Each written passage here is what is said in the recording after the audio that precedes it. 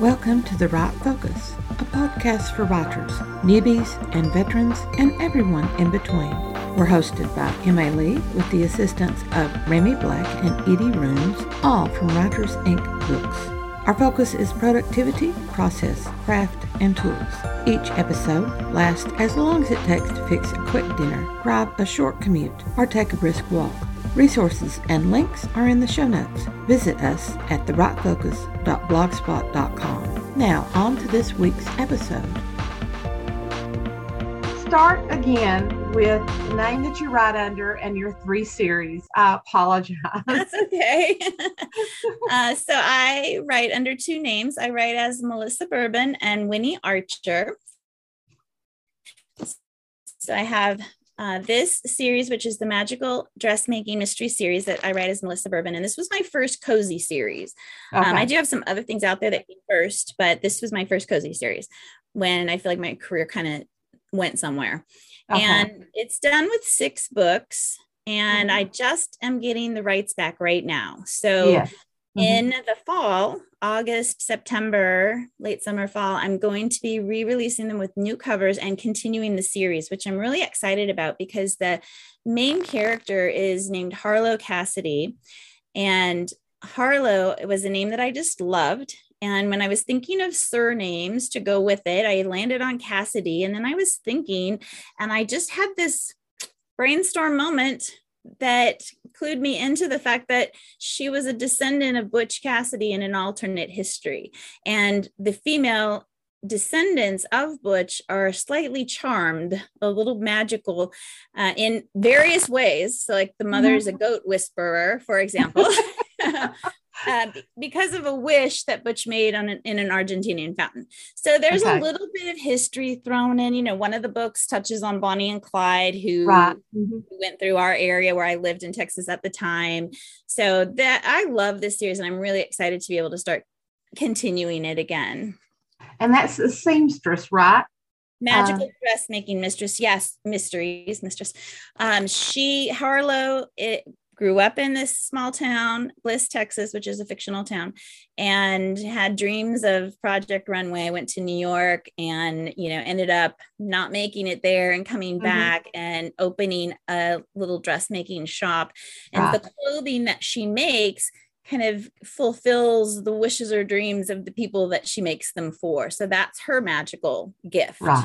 So, and then there's a little thread of a ghost, her grandmother, Mima, who recently passed. That's what brought her back. So she just, makes little things happen once in a while. Nothing big. It's not like a paranormal mystery. It just has a little thread. I think my sister would be very interested in that because she also loves to make clothes and things. And I imagine there are a lot of people who might be thwarted seamstresses out there who can do a little bit of stitchery and they would like it. Yeah. Tell me about your second series. Okay, so then came the Bread Shop Mysteries, which I write as Winnie Archer. Winnie is my dad's mother's name, and Archer is a family name on my mom's side.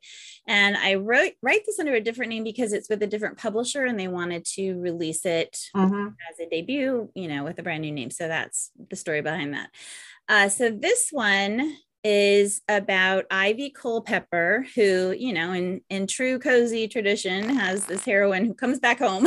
She was in Texas and comes back home to her central coastal California town. I was born and raised in California, so that's why I'm going to sit there. And she ends up staying. Something brings her back, and she ends up staying. And she, in dealing with some grief that she's going through, finds her way to this bread shop, Yeast of Eden. Yeast of Eden, I love that. And meets Elia Solis, who is the owner. And so Ivy kind of becomes an apprentice in a way. She's also a photographer, so she dabbles in her photography, allows her to do some things in town, but she's always at the bread shop, and she's learning to bake, and it becomes very cathartic for her. And she learns just this whole bread making process. So these books all have recipes in them as well. And everyone who got involved in bread making over the last 2 years will love that. Yes. Yeah. The shortage on yeast didn't happen in the fiction. So, and then, excuse me. The 8th book in this series, which is Bread Over Troubled Water, and I don't have a copy. I love that. Yeah, and it's a great cover. It's so cute. It features Agatha, the pug, who is modeled after my pug, Bean. But Agatha, of course, is named after Agatha Christie, whose books I read in high school. And so Agatha's featured prominently. What's the word? Prominently on that cover.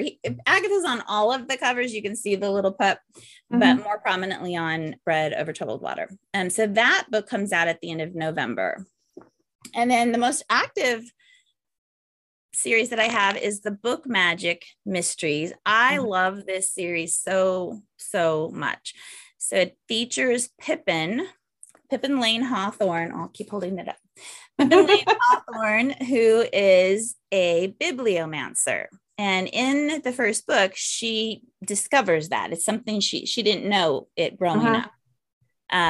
So there's an ancient Irish curse that carries over the entire series. And then each book, of course, is resolved in its own way. But that curse and that overarching plot carries on.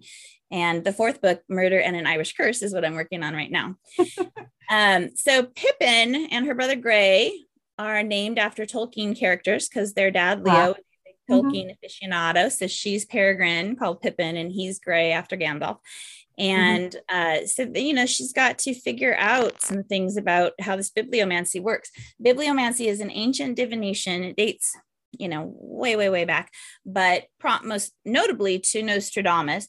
And basically you put a book on its spine, a book that has a broken spine, and you let it fall open, and whatever page it falls to, you zero in on something, and it helps you foretell the future or tell something about the past. And so Pippin learns how to use this divination, and it helps her solve a mystery that she happens to need to solve in the first book. And where did she get the books? You're not creating those books, are you, from scratch? Oh, no. Right. No, I'm using classic books. So this book relies quite a bit on the Odyssey, which is a book that I love. And then another book, the second one, uses Gulliver's Travels and Dickens' Tale of Two Cities. And then the next one uses The Secret Garden and The Little Princess. Right. And still figuring out actually a little bit about what the next one that I'm working on is going to use. So that's sort of in process, but it's very fun to figure out which books to use and then how to find the quotes and the passages that will say something that will help her solve this crime, and then have her be able to interpret them, because, she interprets whatever she's seeing through her own lens and her own schema and her own background, and so it's somewhat limited, so you don't know, has she interpreted it correctly? That's one thing her brother tells her at the beginning, is like, you don't even know if you're interpreting that correctly. How do you know? Because it's subjective, because, how do you know it's on the left-hand side of the page as opposed to on the right-hand side of the page? How do you figure all that out? How did you get started with the idea of bibliomancy? So I have a good friend. Her name is Wendy Lynn Watson, and she's also a writer. She writes the Ice Cream a la Mode series is Wendy Lynn Watson, and she has a pet boutique as Annie Knox. And we lived a block apart from each other when I was in Texas. I'm now in North Carolina. Oh, I should say that this one is set on the Outer Banks of North Carolina on a fictional island called Devil's Cove, which is very important. So it has this coastal setting, and the island is located between the mainland and the barrier islands, and between the 4 sounds that run through there. So, so I'm in North Carolina now, but at the time we were both in Texas, and we would go for walks, and she had been to a conference where they had talked about these various divinations, and that's where she learned about bibliomancy, and she was just excited about it, and came home and we talked it through on our walks. We brainstormed, and initially we were going to write the series together, but some things happened and changed, and so I just ended up taking it over.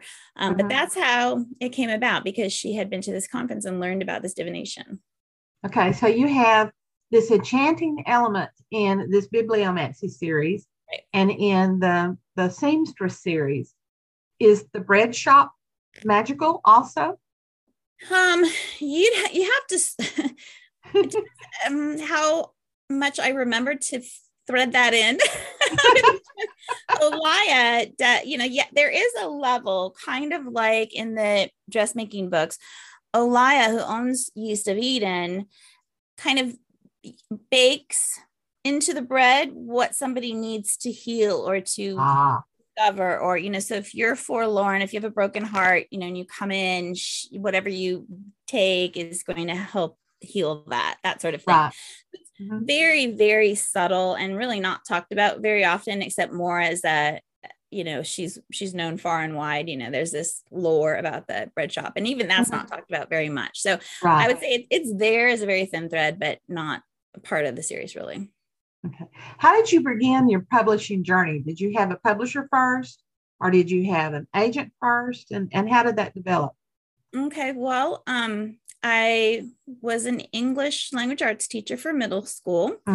And this was a long time ago. So my first son was born in 1992, and then my second in 1994, and they're 21 months apart. And it didn't take my husband and I long to figure out that most of my salary was going to daycare.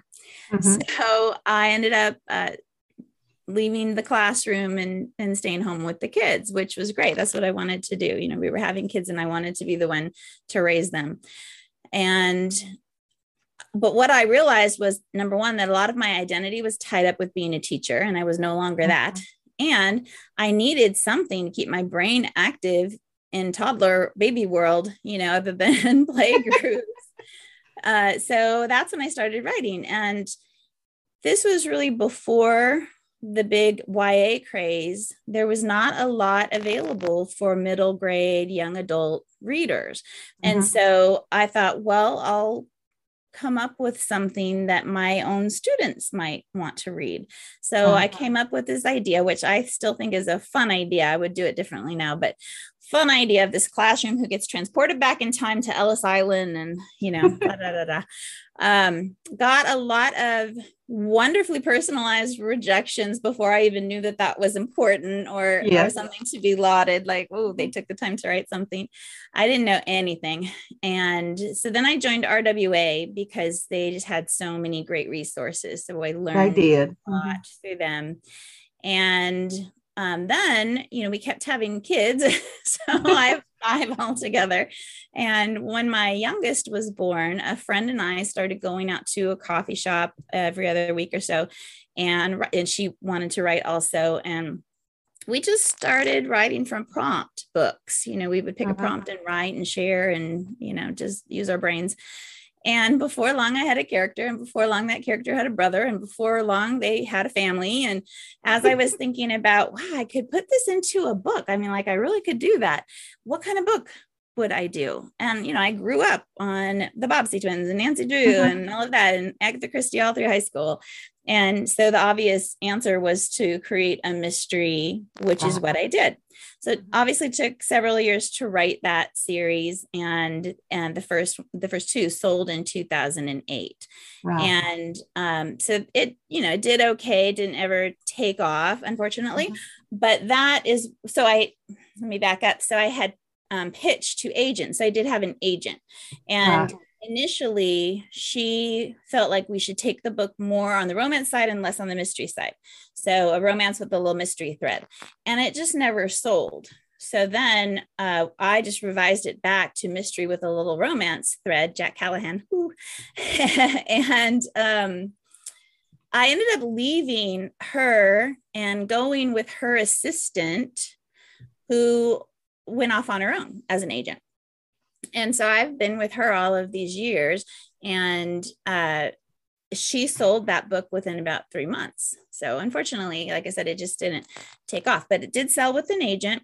And then after a while, my agent is the one who suggested that I start a cozy series. She's like, I think your voice would fit really well with a cozy series. And I was like, what's a cozy? I had no idea.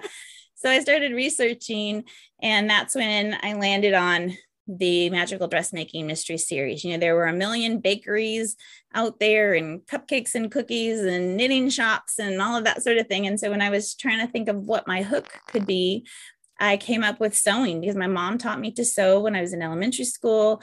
I sewed all of my bridesmaids' dresses with a friend. We sewed all of my bridesmaids' dresses. We had 8 bridesmaids. That's amazing. Yeah. And I sewed, baby clothes that my kids chuckle at still. Mm-hmm. So it's not like I'm a great seamstress, but I do know how to sew, and I enjoyed it during that time period. And so that felt really like a great path to take. And then I was also really into Project Runway at the time. And so that's sort of the other element. So Harlow is a small town Texas girl who goes to New York to try and make it as a dressmaker, and ends up for a particular reason coming back and then opening the bread shop back home. So that's how I transitioned into cozies. And then this series is not cozy, really. It's got a few cozy elements like the bibliomancy and the small town, but I would say it's more a traditional mystery with some magical realism in it. Right. Mm-hmm. So kind of moving away from cozies somewhat, except I'm writing the dressmaking books again. So I'm super excited about that.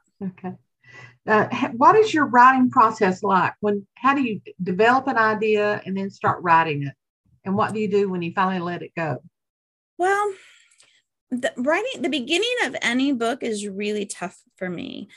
My brain does not work in a super orderly, logical fashion. So I cannot. I have a friend, Diane Kelly, also great cozy writer, whose brain does work that way. And so she can sit down and spend a couple of days and plot an entire book with all of these details. And I just can't do it. Like I've tried and I cannot do it that way. I can get key plot points and some key characters and know some key scenes to start with. But so much of what happens very organically for me. And so I'll write and something will come to mind, and I know the trajectory of the story, and I know like who done it and stuff like that. Right. But I'm able to fill in a lot and have these what I think are brilliant aha moments as I'm writing. So for example, as I was writing through a Murder Through an Open Door, which was the last bread shop series book that came out this year, as I was thinking about, let me back up. So I named Pippin's mother, who is featured in the novella, The Secret on Rum Runner's Lane. That's a tongue twister. That was a mistake to name a book that. So her story is featured in that novella, and the prologue tells a little bit about her too. And I named her Cassandra. And that just like came to mind. And so I named her that. And it was only later that I was looking it up that I realized, first of all, from the Odyssey, and, secondly, mythology, that she is a prophetess. A prophet. Right. Yeah. So I was like, oh my God, how did that even happen? And then the Odyssey was sitting on my table because my son was reading it for school, and we had multiple copies from all the kids. So that led me to like, oh my gosh, she was a prophet. She's in this book. We got to make these connections. So, I had the general making of this curse and not really how it was going to be broken and not really how it started, just a general idea of, it started in the 1st century, stuff like that. And as I research, I just come upon these things that I'm like, oh my God, this is perfect. I could not have planned it better, and that just actually happened when I was working on the latest book. And I'm still thinking, like, how are they going to break this curse? How are they going to break this curse? I just don't know how they're going to break this curse. And I went for a change of scenery to my friend Teresa's art gallery or art studio. And, she had this, I won't say what it is, but this object, and it just triggered something in me. I was like, okay, I think I can do something with that. And then I started researching, and then I found the actual Irish answer. And so I was like, oh my God. Oh my. Yeah. And I just get chills sometimes because it happens that way. And I just am in awe sometimes at how the puzzle pieces end up fitting together. So that's my process. such as it is. So you depend on, you pantster basically, and you draw from everything around you, and you just stay aware to what's going on around you, and you look for things that fit in. I would say I'm hybrid because I do have a general outline. I mean, I know where the story begins, kind of where it's going. I know what the, murder is going to be, and then I know who did it and how it ends. Although details around all of that may shift, and then everything gets fleshed out, and that's the pantsing part. Right. How do you maintain productivity? Do you set like a number of words per day, or do you a time period? Yeah, I am one of those people who just can't sit around and be happy writing for whatever reason. I'm always thinking, okay, what else can I be doing? Not like chores or crafts, but in my career. So I do have a daily goal of 2,000 words, which usually I hit somewhere between 1,500 and 2,000. Some days I don't get there. It just sort of depends, because some days, the magic isn't happening. I'm like, I'm not really sure what to write, so I'm just going to move on to something else. But so I recently launched a writing academy. It's called Writer Spark Academy. And I have courses to teach writing, because I mentioned I joined RWA and I don't write romance.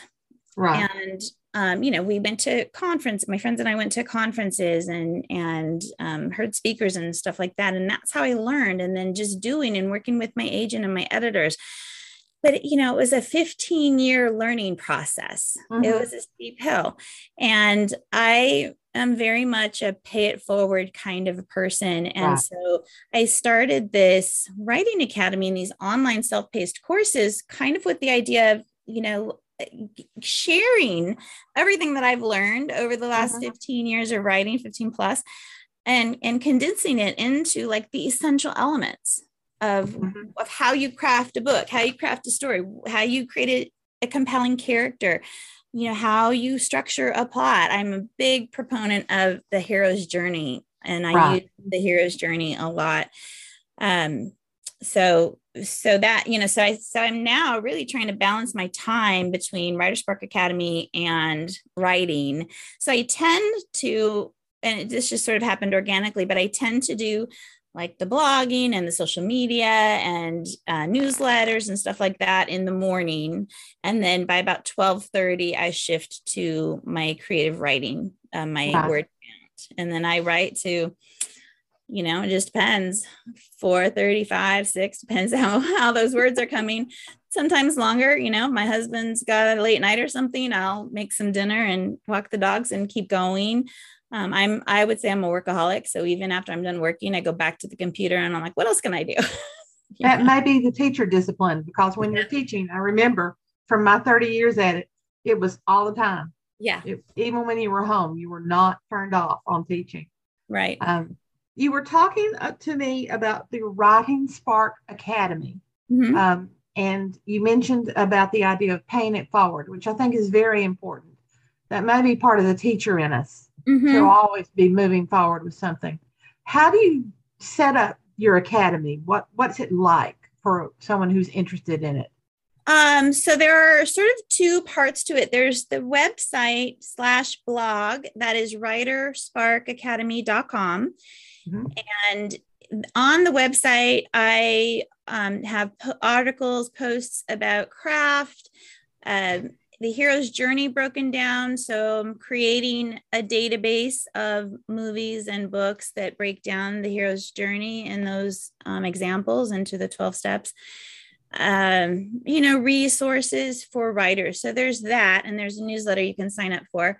And then the courses are on a teaching platform, teachable.com, which you can also access from the website.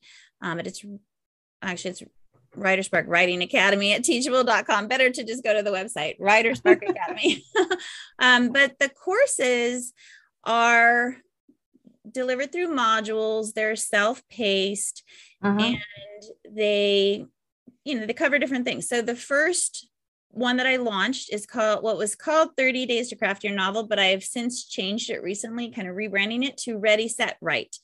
Right. And it covers, because I think people were getting the wrong idea that, I'm going to write a book in 30 days. That wasn't what it was about. It's about getting all the foundation for that. Right. So it's now ready, set, right. And it is all the foundational stuff that you need to start your writing and to really, take off with it, because there are so many components. It's like juggling, and you have to figure out how they work together. And so it's broken into 4 weeks. And the first is on character development. We start with the antagonist, and any book, I feel like the antagonist needs to be well-defined and come first, because everything that the protagonist does is in response to the antagonist. So and it's quite a while before the protagonist becomes active.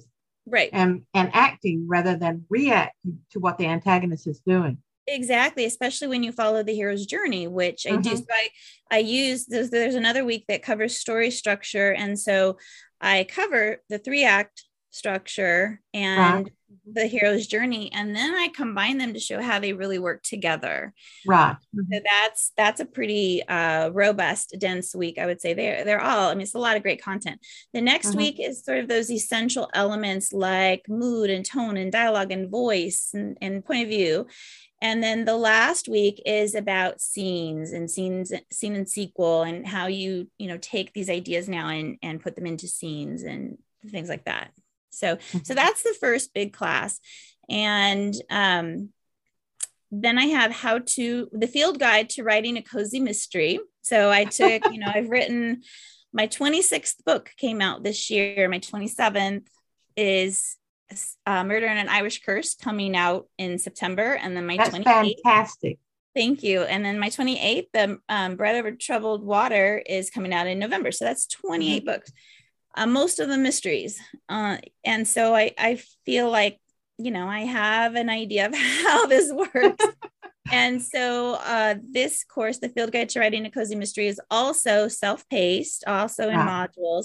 And it covers everything from creating the sleuth to the villain, to the red herrings, to the supporting characters, to the other potential villains, to the victim, all of it. So that takes you all the way through writing a cozy mystery.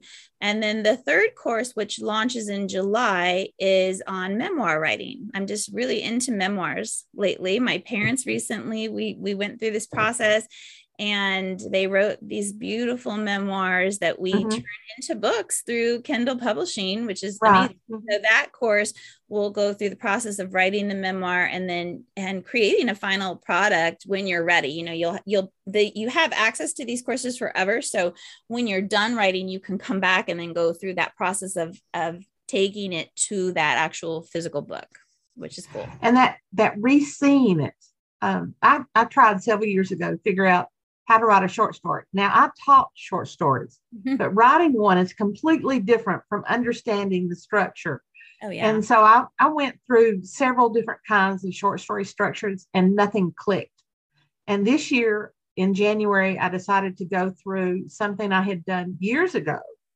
I went through it a second time, and all of a sudden it was like, boing, my brain understood it. And so I have written 7 short stories since then. Oh, wow. That's awesome. Sort of whipping them out like that. It's been amazing to me.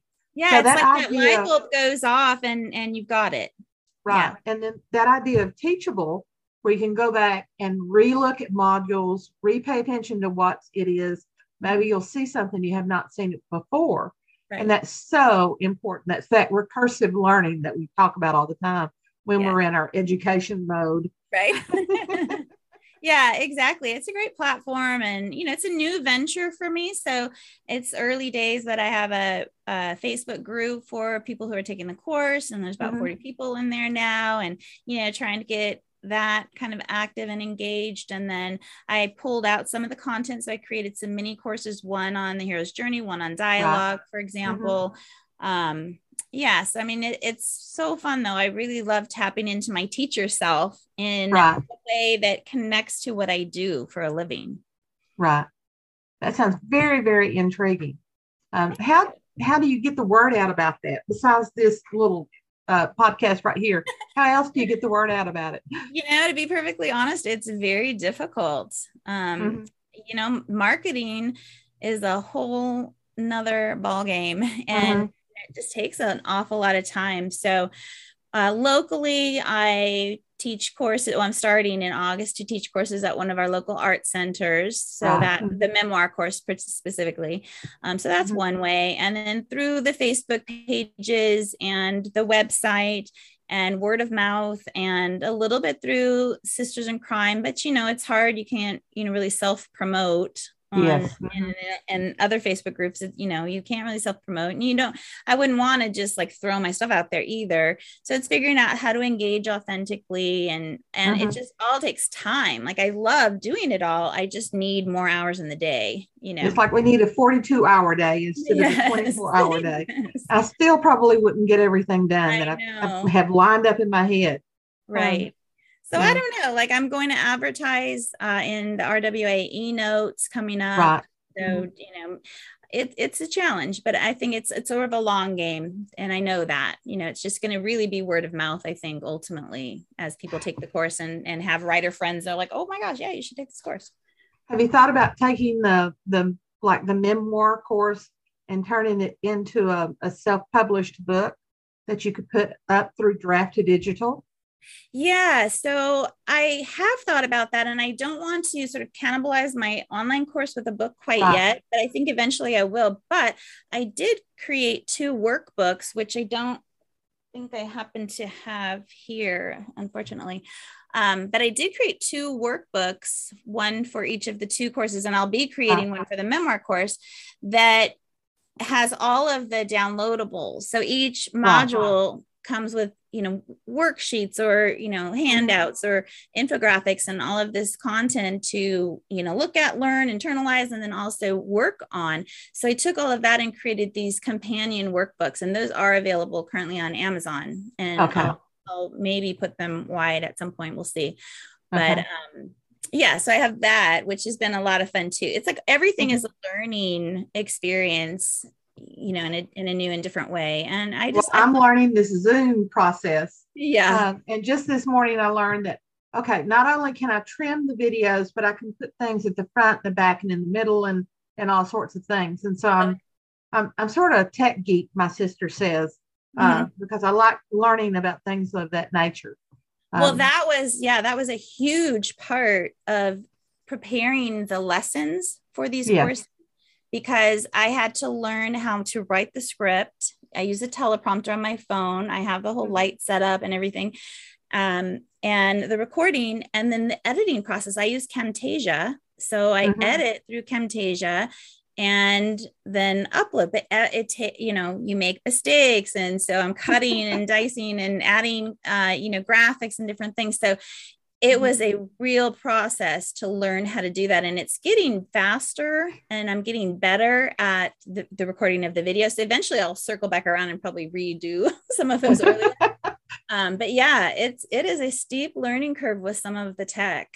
Yeah. And then now I'm doing craft chats. So that's a new thing. So talking with published authors about one specific topic. So talked with Annette Dashafee last week on writing the villain. And then next week, it'll be Heather Redmond on writing historical mysteries. And then I have Ellen Byron that I've chatted with, and her video, that craft chat will come out in a couple of weeks. And that's on what she learned in the writer's room in Hollywood.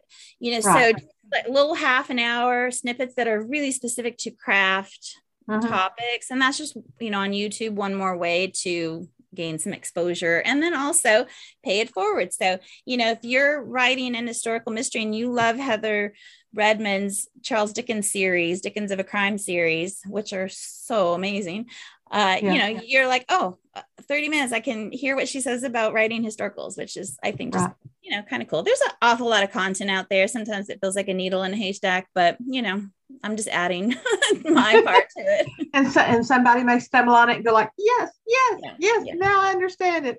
Right. Exactly. Tell me what you think is the best writing tool that you use. Some people have talked about when you're constructing ideas, some people have talked about spreadsheets, some people swear by Scrivener. Elaine talked about her ergonomic desk. What would you say is your best tool? I would say Scrivener. I wrote until about 5 years ago on Word, just a Word, chronologically, linearly straight through the story. And then I tossed around the idea of Scrivener, and I would look at it and go, oh, I have to learn that. I don't know. I'll do it later. And finally I bit the bullet and tried it out. And it was really freeing for me because it really showed me and made it very, very easy to write out of order. And I have become a big proponent of writing out of order. Because number one, sometimes I don't know how the book's going to start, or I don't know what happens next, but I know this other scene. And so why am I going to wait to write that other scene before while I'm stuck here? I can just jump ahead. And the way Scrivener's organized, it's just very, very easy to organize that kind of content. And then when you export it, it compiles it all in whatever order you've put it.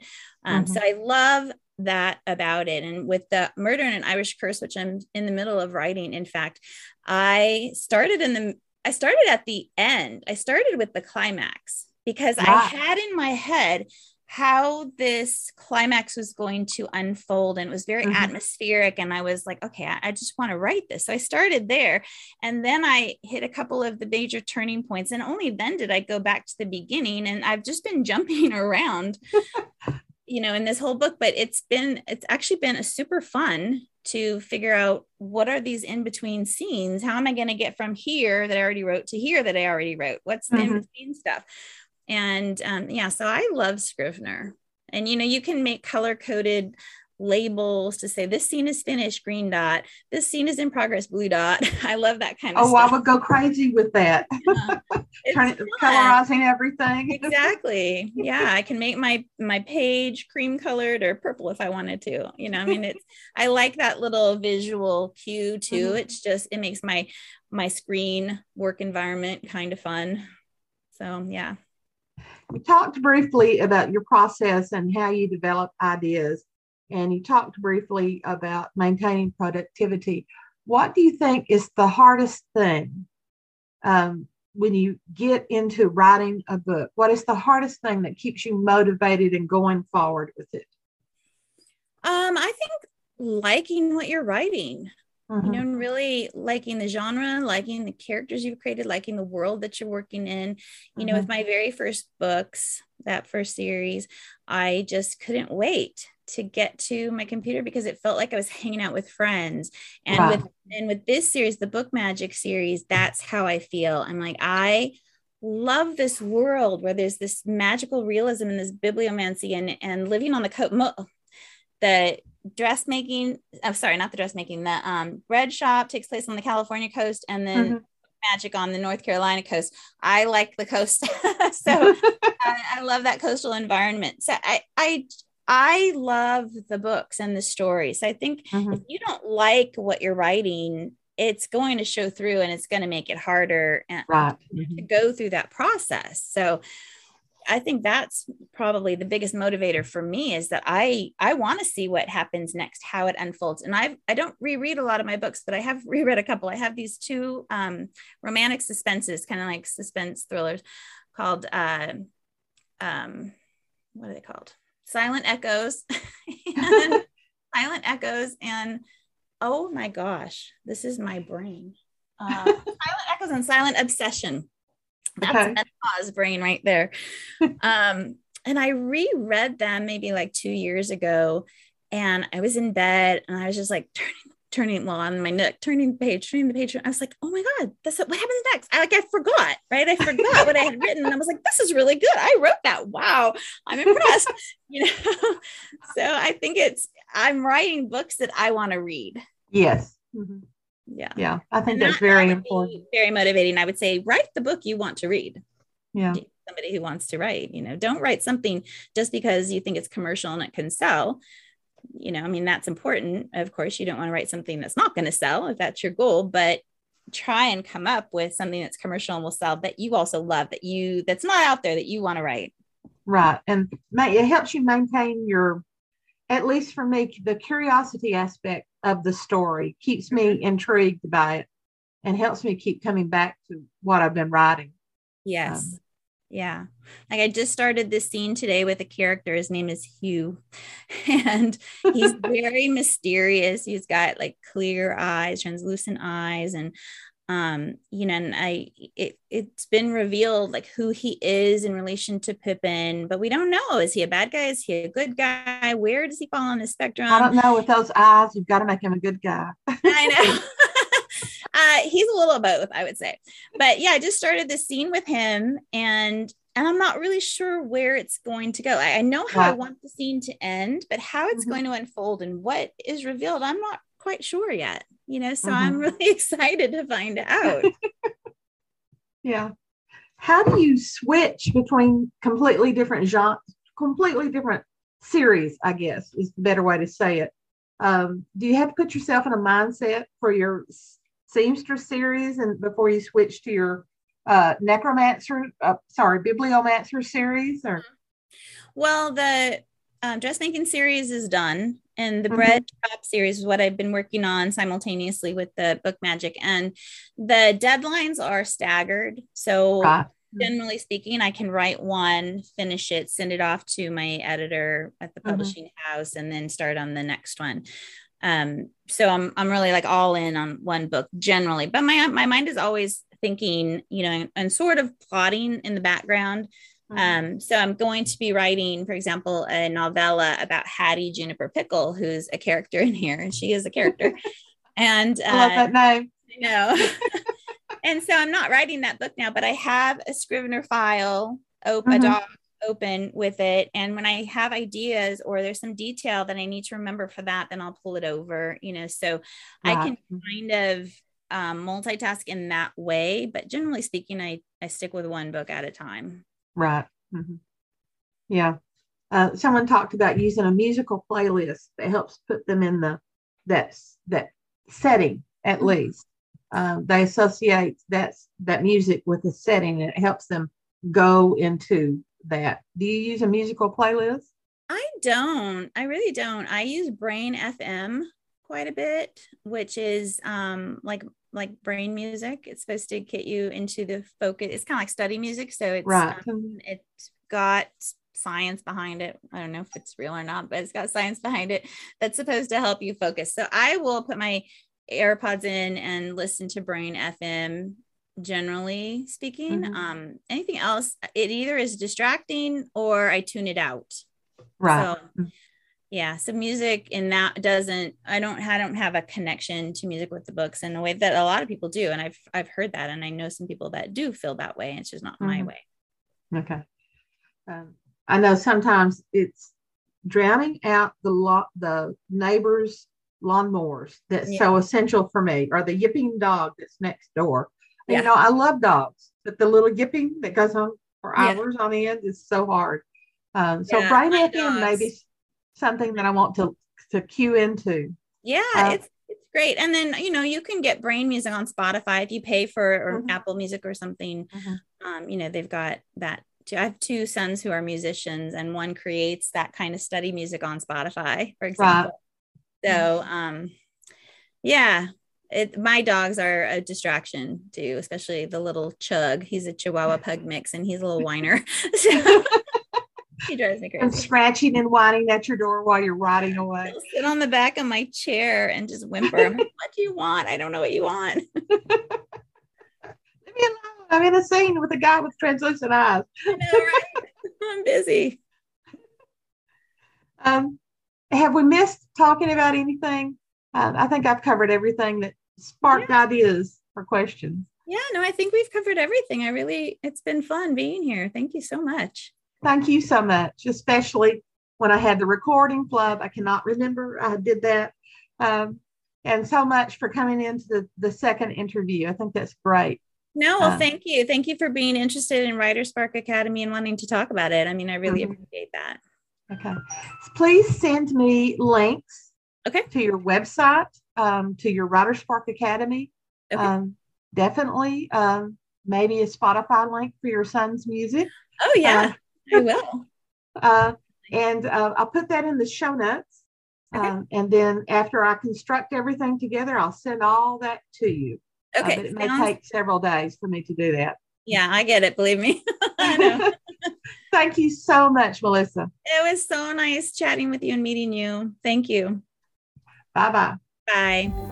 Thanks for listening to The Write Focus, a podcast for writers at all levels, hosted by Emma Lee from Writers Inc. Books, assisted by Remy Black and Edie Runes. Our focus is productivity, process, craft, and tools. Music is licensed through Audio Jungle, called Background Music Loop. Its creator is Alexander Polishchuk, known on Audio Jungle as Plastic 3.